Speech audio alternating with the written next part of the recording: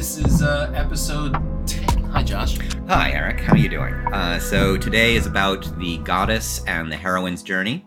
And we're looking at how basically many religions started off with a sort of unitary understanding of the spiritual world, which then broke into some sort of duality, a sort of yin and yang, became the various gods and goddesses, and that we've now sort of left that kind of conception of cosmology behind. So originally in the Paleolithic, the female portion of that duality was much, much stronger.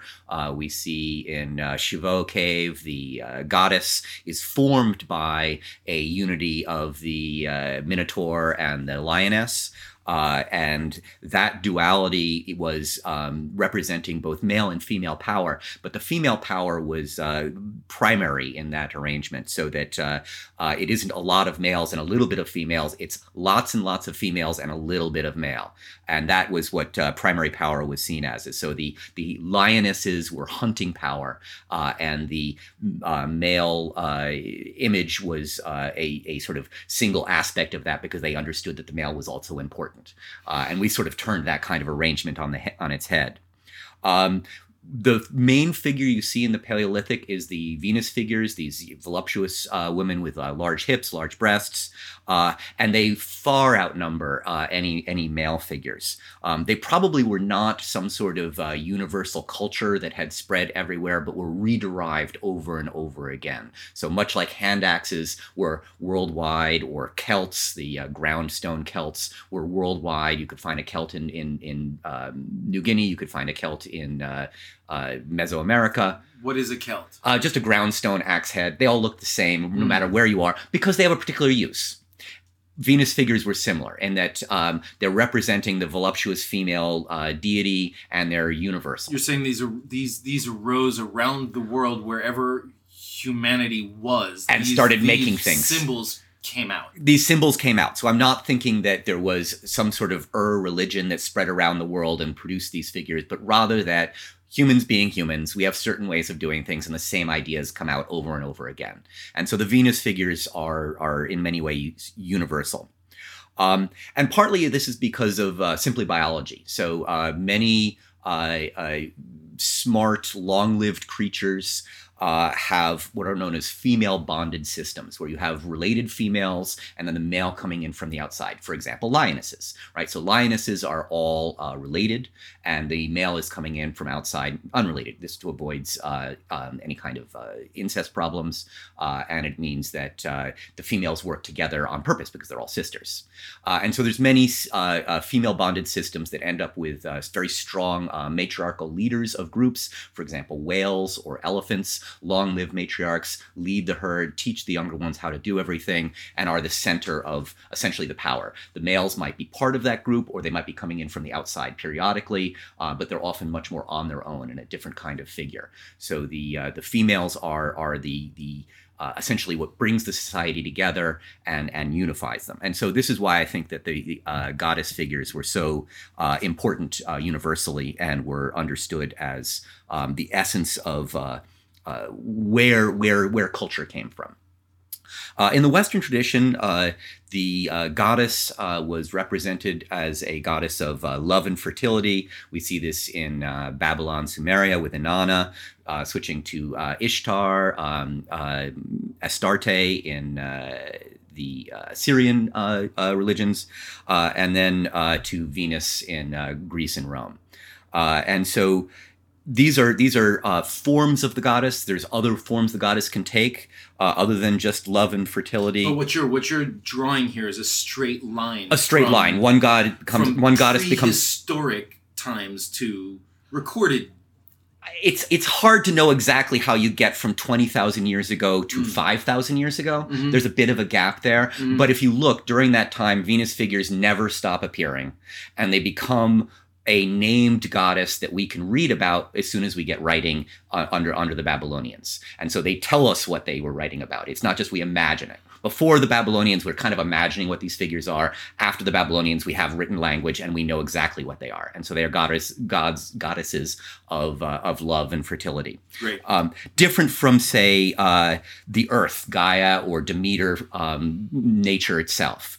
Those are other aspects of the goddess. I'm not denying that those are aspects of the goddess, but I'm mostly focusing on these love and fertility represented by the Venus figures, as they're called. The symbol was the star Venus, or the planet Venus.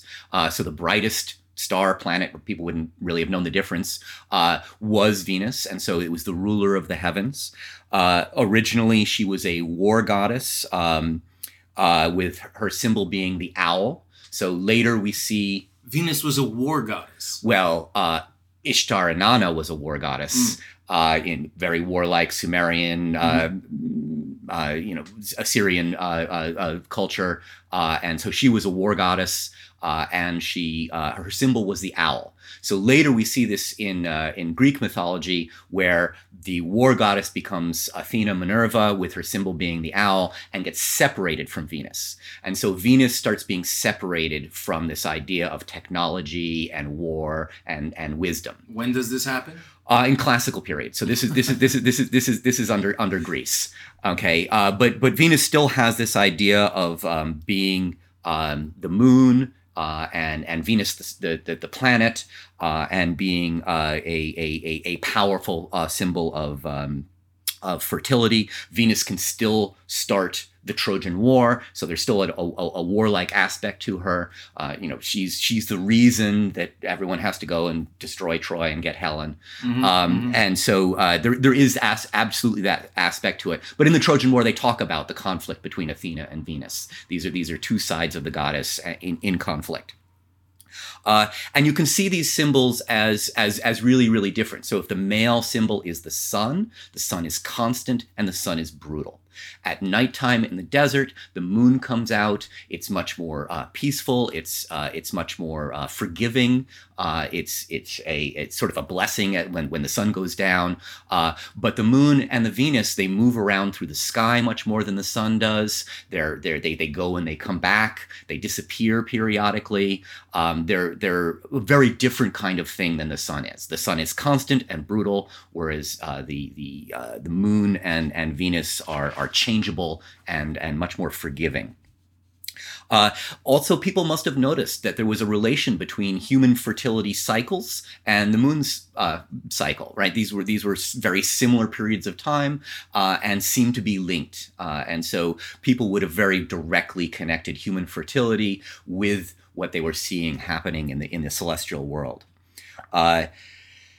While Venus figures were common, the male figures in early sort of Paleolithic times would have been rare to non-existent. One of the few examples is the Löwenmensch, the lion man, and he's a lion-headed figure with a man's body. And this would be sort of a rare example, but you see other similar examples. So a minotaur or the lion-headed man, these are sort of the figures that we see. And they've often been called sorcerers because they represent a sort of transformational power. They probably were the shamanic traditions. Many shamanic traditions have the idea of taking on an animal's power, but they're rare. This is the male's power, the transformation into an animal, different from the female power.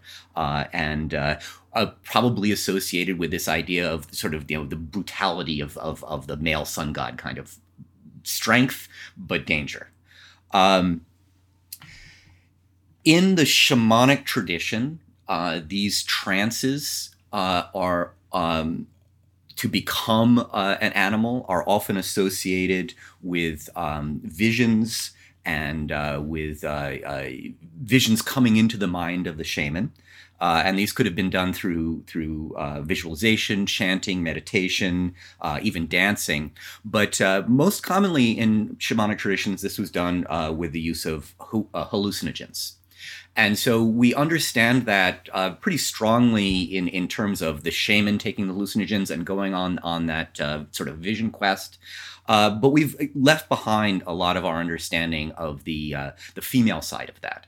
So, in my opinion, I have some evidence for this, but it is difficult, obviously, to document oral traditions. This is what witches were. So witches were taking toad skins, drying them out, mixing them with various fats, putting them on their broomsticks, getting naked and riding the broomsticks as a way of getting the toad skins through their mucous membranes. And so this is how they are applying the hallucinogens. If you just ate the toad skin, it would kill you. There's all sorts of cardioglycosides. It stops your heart. Very dangerous stuff. But if you can take it in without dying, then you get the effects very similar to the hallucinogen DMT, whose classic effect is that of being basically shot into space and flying.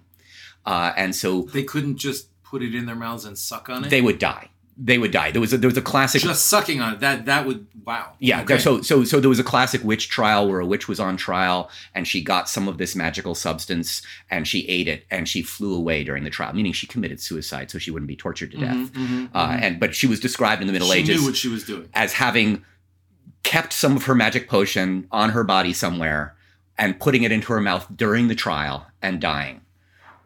Wow. Yeah, and flying away is how they described it. So they absolutely knew what they were doing. They were very good at it. They knew how to prepare these things. They knew what fats to use. We see all these things in things like, bubble, toil and trouble.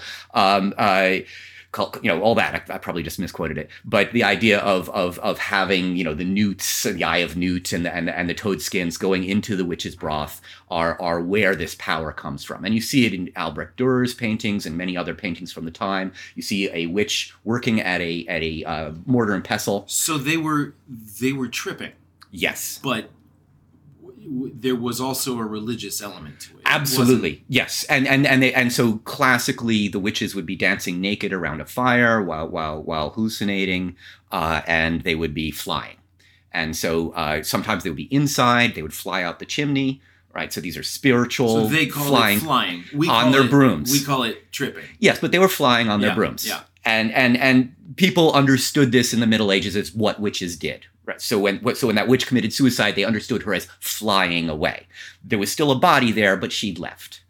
And so this is how flying on brooms arose.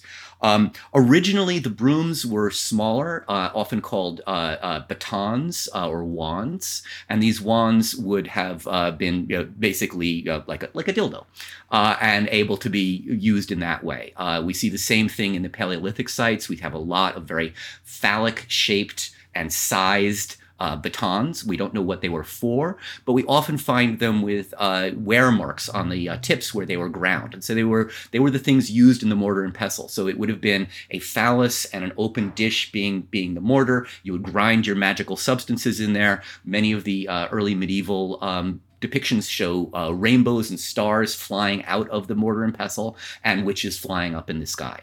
So this was clearly what was happening. And I think there's decent evidence that this was really happening. But associated with the witches flying on their brooms, there were occasionally men who were being transformed into animals. Men don't have the same anatomy that women do, so this might have been one of the limiting factors. If a man was going to take this into a mucous membrane, it would have to be done in a different way. It couldn't be done in the mouth. So this was probably one of the limiting aspects of it. Throughout the Middle Ages, this became a powerful understanding of sort of the dark arts. It became what was known as Satan worship, and so it was Walpurgisnacht and the Black Mass, and these were well understood traditions in the Middle Ages, where they had people would dress in white robes, they would bring their children, the children would gather toads, and the children they would draw a circle on the ground, put the toads in the middle of the circle, and say, "Watch these toads." And so the children's job during the Black Mass was to sit there and make sure the toads stayed inside the circle. Those were clearly the toads for the next year. They would be then, the skins would be dried and used in next year's Black Mass. But then the actual Black Mass, they would leave the children behind, watch the toads. It's sort of a great job. If you ever have a toddler to say, "Here, make this toad stay in this circle. That's your job. Watch it. You're good." Then they would go, they'd take off their clothes. Everyone was naked. It was mostly women, few men. One of the classic things in the Black Sabbath was a man would be upside down in a devil's costume, and everyone had to kiss the devil's butt. And so he would be standing on his head, and he would put his lips right where the butt was, and everyone would have to kiss the butt, and they would kiss the actual lips of the guy upside down. And these were ideas of inversion and sort of taking everything and turning it upside down. But what was really happening was everyone was having a great old party, dancing around a fire and out of their minds on these hallucinogens, having a really wonderful time. And you could see how this was freaking out the Catholic Church. This was not something that a Catholic Church could be okay with. It was way too fun and way too much nudity. I have to imagine that they would have ignored it at first and then realized they needed to kill it. Well, yes, and so it actually gets worse and worse as we move towards at the Age of Reason, and as we leave behind the Middle Ages, where there was still a fair amount of Mary worship and the female saints and cults of the saints and cults of female groups. Now we're moving into a time when all of these must be crushed, and so the Inquisition starts, and it's a time. What a show! Exactly, and it's a time to really get rid of all of these backwards ideas, which were specifically female powered and involved a lot of fun and nudity and tripping out of their minds. And so what we see taken from the classical world in the Renaissance is the Venus figures, but stripped of all of their sort of magical aspects. What we have is stripped of their power.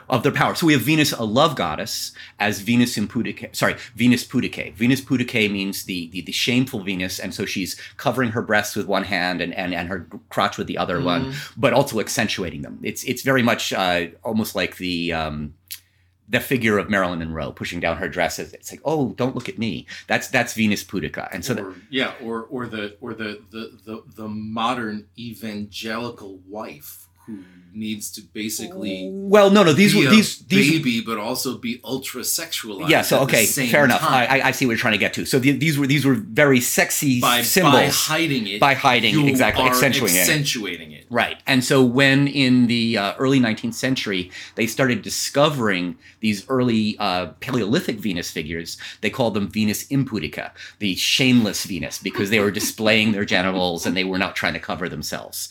And so there was really seen as a conflict between the hidden sexuality of women and the totally exposed sexuality of women. And at this time, the understanding of the goddess becomes hidden and starts to be repressed.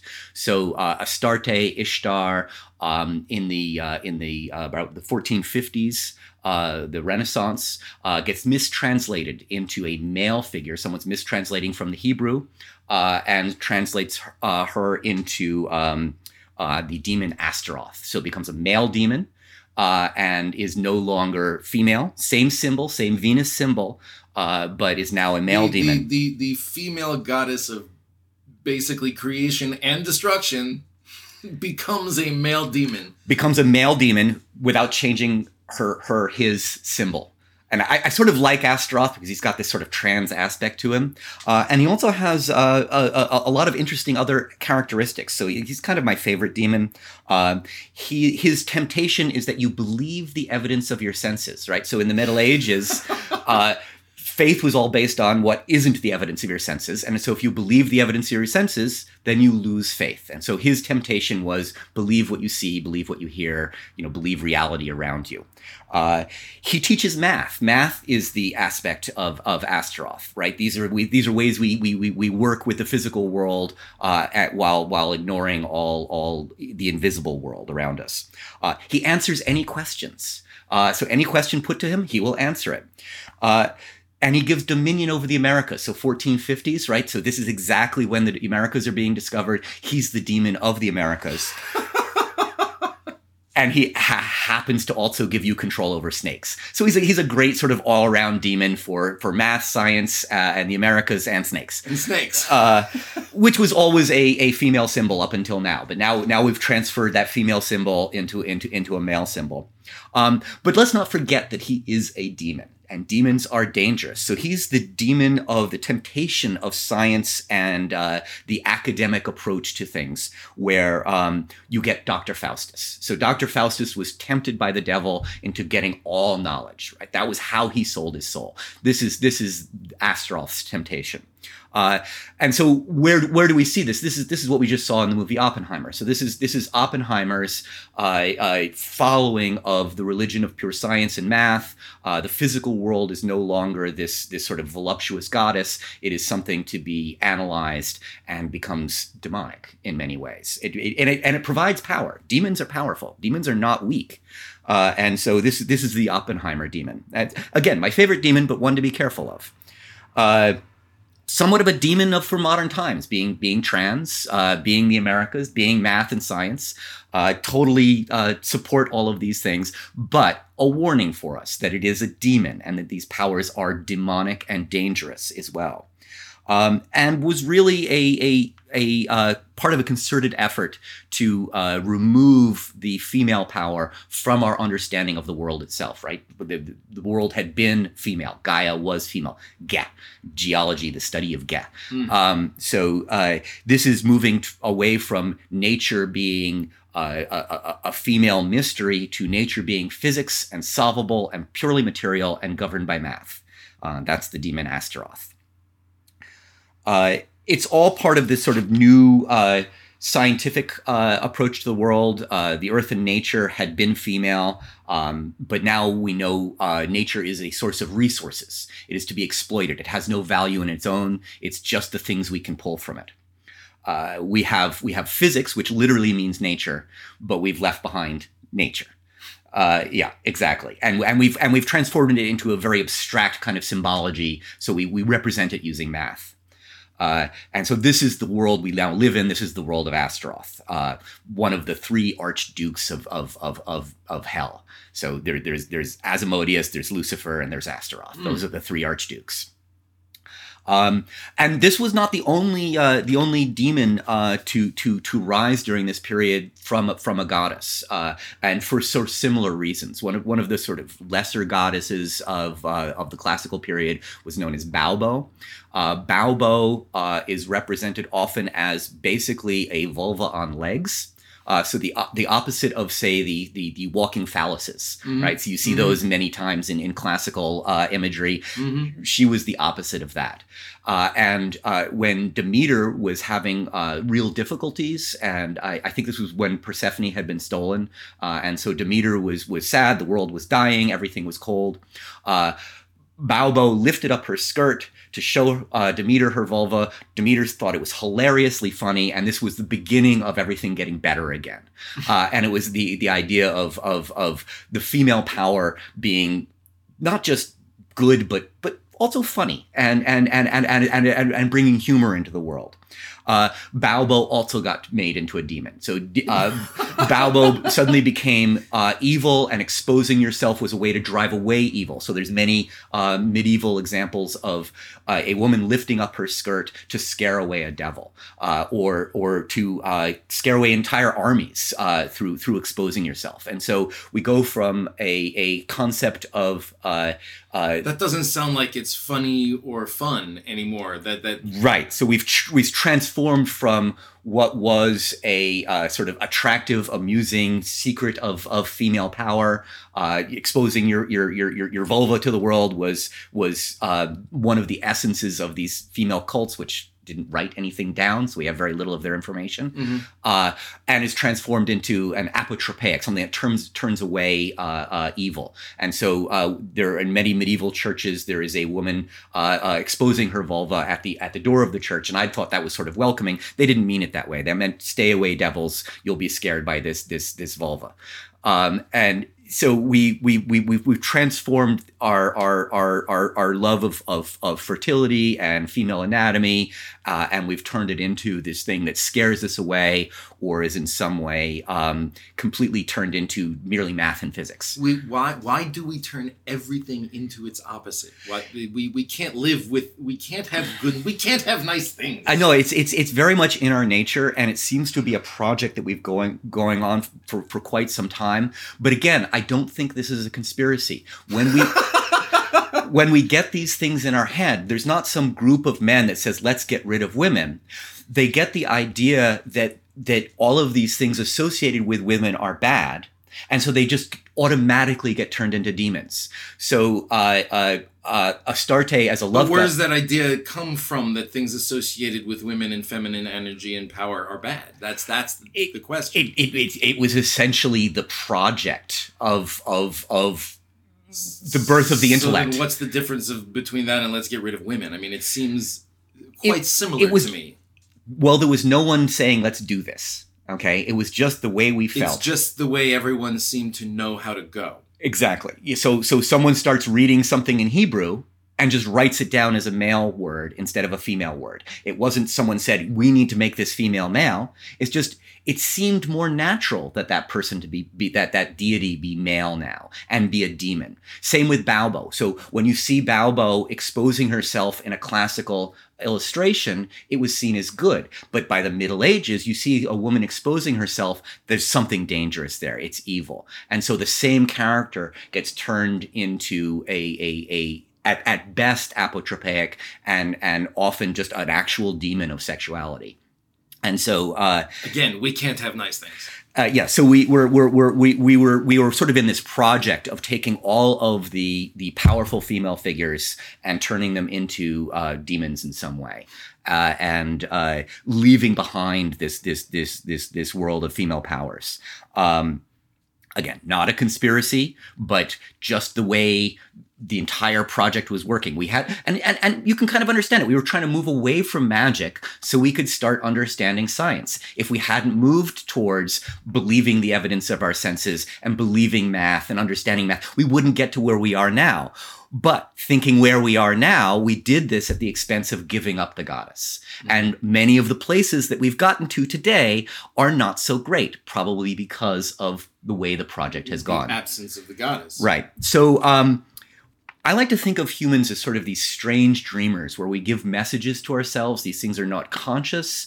Jung talked about these things in the unconscious. I'm not sure if I would see it quite this way. I don't know if they're archetypes, but there's certainly things that arise over and over again, like the Venus figures arose all over the world because we're humans and this is the way we think.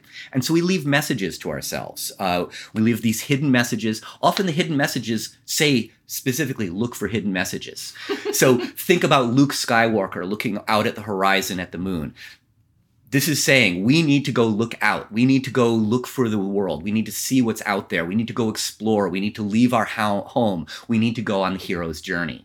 We need to figure out what's out there. These are hidden messages to ourselves saying, go look for the messages out there in the world. But what was the female equivalent of that? If that's the hero's journey, what's the heroine's journey? There was a woman, her name is Maureen Murdoch, and she came up with the heroine's journey. I don't think she's actually quite right, but I get what she's trying to do, and I think she's on the right track. So what she describes as the patriarchal values inhibit women from understanding their own matriarchal values and their own matriarchal worth. And so women are repressed and they go through a spiritual death. The spiritual death is them losing their own inner power. And then they need to reclaim. They go on some sort of spiritual journey and they reclaim their spiritual power and they reunite with the sacred goddess. That's Maureen Murdoch's version of this. I don't think she's completely wrong, but I think she's wrong. So allow me to mansplain. So I don't really see recovering from being crushed by a patriarchy and rediscovering the goddess within you as evidence in a lot of the fairy tales. I can't actually think of a good example of that specific movement. So it would be female coming of age, being crushed by the patriarchy, to be reborn in an understanding of the goddess. Don't see it. Can't find an example of that. So I thought to myself, if the heroine's journey is universal and something we all understand already, I don't need to do a lot of research. I already know the answer to this. What is the heroine's journey? It is something I must already know because it is everywhere around me. If it's everywhere around me and it's a major theme and plot within everything that we see around us, Disney's already done examples of it. So what is it? What is this thing that Disney must have already done that is the heroine's journey, not the hero's journey, Luke Skywalker. We're talking about something different now. It's the Wizard of Oz. So what is the Wizard of Oz as the heroine's journey? First of all, female main character. Parents in society boss you around, tell you what to do. You go through some sort of profound change. And when you go through this profound change, you discover that the well-meaning men in your life who all have all your best interests at heart have been lying to you. And they've been lying to you to keep you safe, to keep you home, to make sure that you don't get in any trouble. And they've been doing this with your best interests at heart. And you realize that these were lies. You leave these lies behind, and you discover that the power was in you all along. And so that's the central Disney theme, really, in many ways, that the power was in you all along. And that is, in my opinion, the essence of the hero's journey. It's not so much reconnecting with the goddess, but realizing that you are the goddess. These powers are within you and have always been, and men have been lying to you for your own best interest. These are not evil men. These are nice people. These are your fathers and brothers and husbands, but they've been lying to you. And this is where we've gotten to in society. So we've been lying to ourselves and crushing the goddess within our society for good reasons, not because of an evil conspiracy, which it's often seen as, but because we needed to go certain places, and part of that involved lying to women. And so now I would say we need to move beyond that. So another example, if you think of the power was in you all along in modern cinema.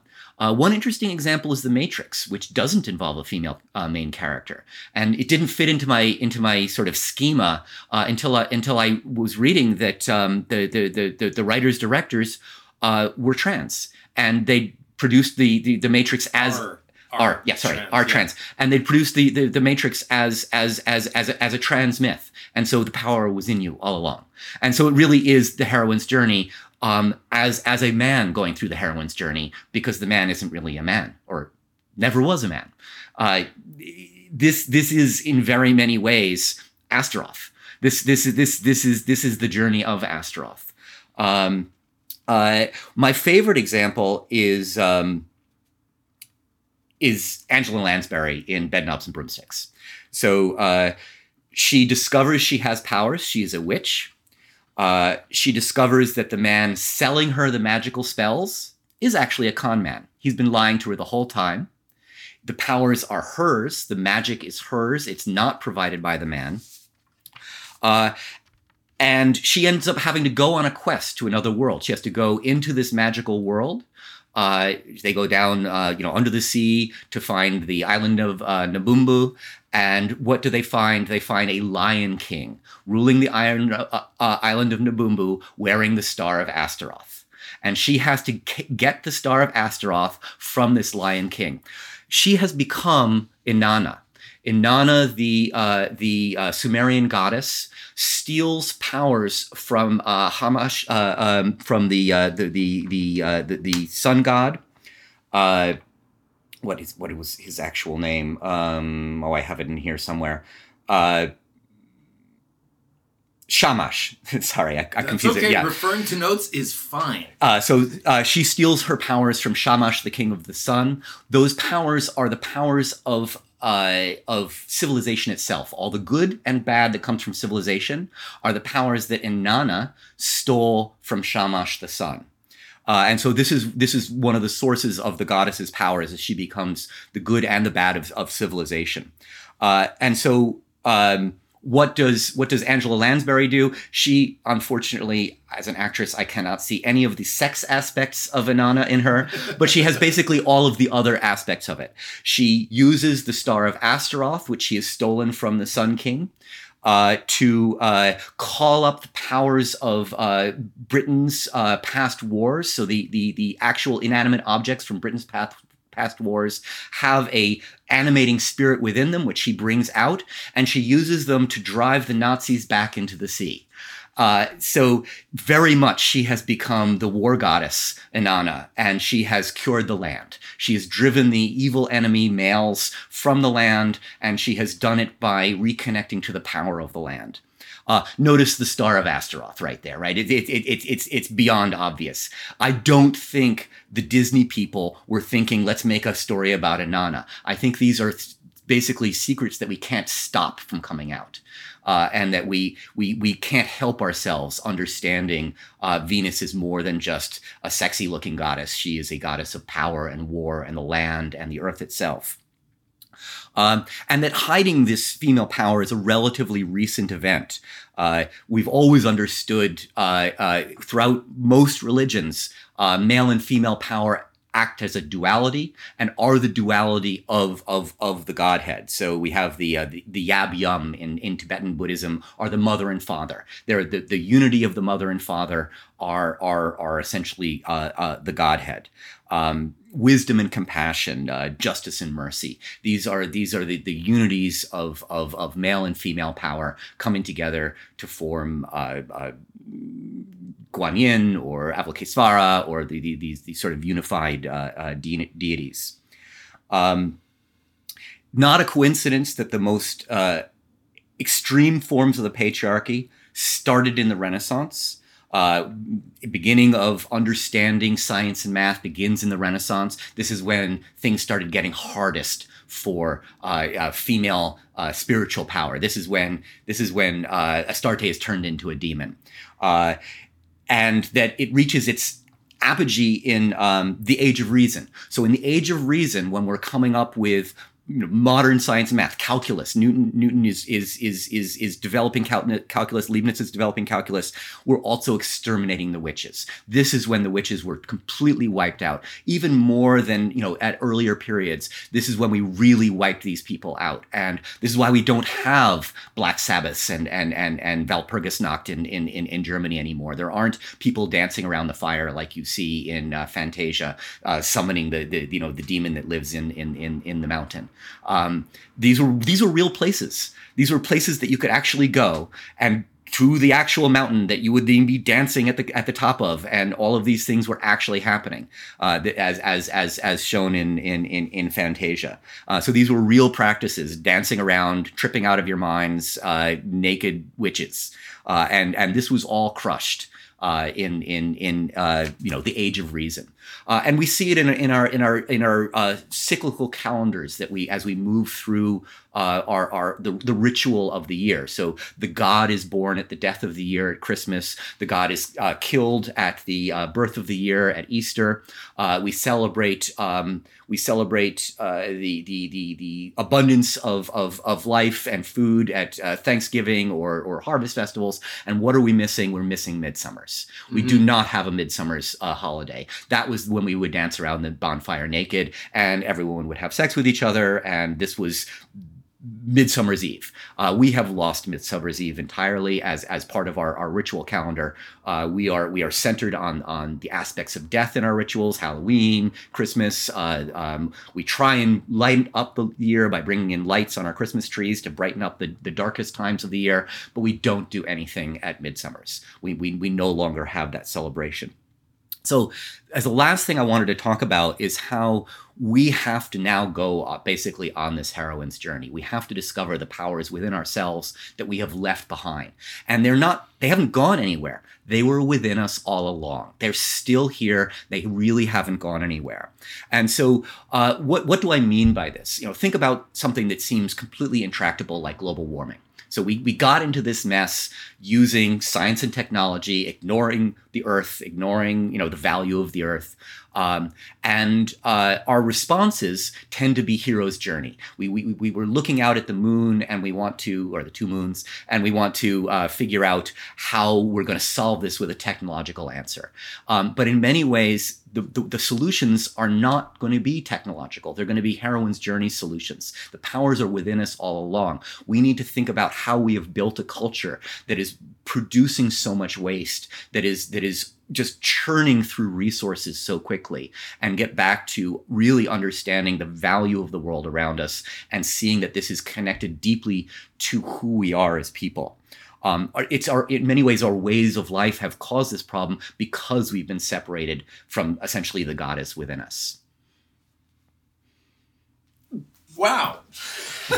As usual, Josh, fascinating. Oh, thank you. I feel like this topic deserves an entire podcast on its own. We will probably come back to it. But yeah, for now, I just wanted to get through saying sort of what practical applications would this then have? How do we live our lives in the modern world in relation to the concept of a hero's journey and a heroine's journey? Mm-hmm. What does this mean? Especially, when we have a world where trans LGBTQ people are suddenly becoming more important in our society. What does this represent? What are these things? And what is going on? In many ways, I think people are becoming sort of a bridge between these worlds. I hope so. I hope so too. I really hope so too. And you can tell that certain people really hate that whole movement. And we need it. And we need it now. All right. Well, thank you very much, Josh. Yes, thank you. See you next time.